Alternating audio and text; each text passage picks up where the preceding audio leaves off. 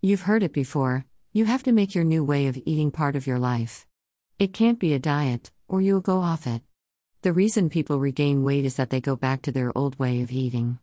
Even if you cheat and go back to the foods that added your body fat only 1 day a week, just that 1 day can erase those 6 days previous. All true. How can you transition from a diet to a way of eating? Here are 5 tips to help you on this path.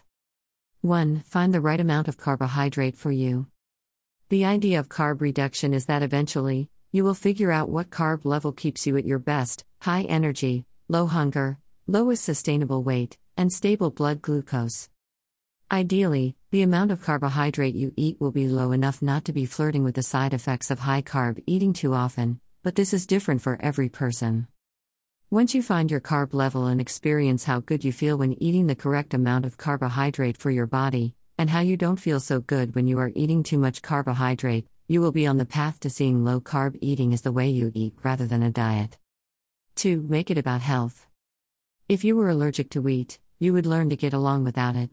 In restaurants, you would get used to ignoring the bread basket, asking for no croutons, not ordering pasta, etc. Sure, it would be hard at first, but eventually, it would just be the way you eat.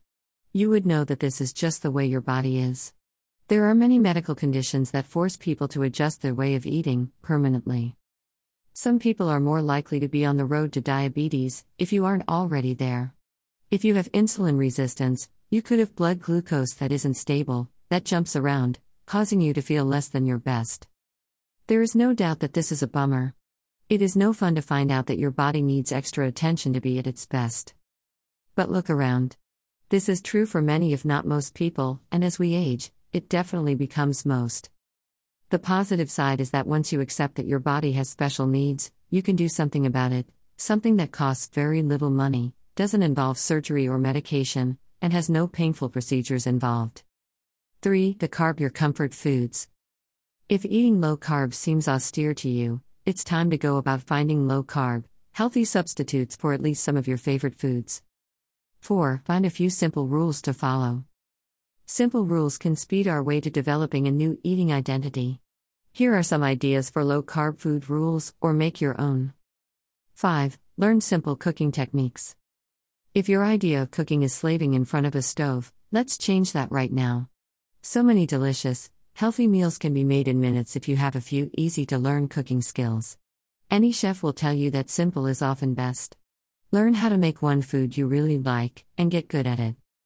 Then, add another, and another. Amaze your friends. Cooking can actually be a relaxing, creative activity if you get into the mood. 6. Banish the terms cheating and falling off the wagon. This may be the most important of all.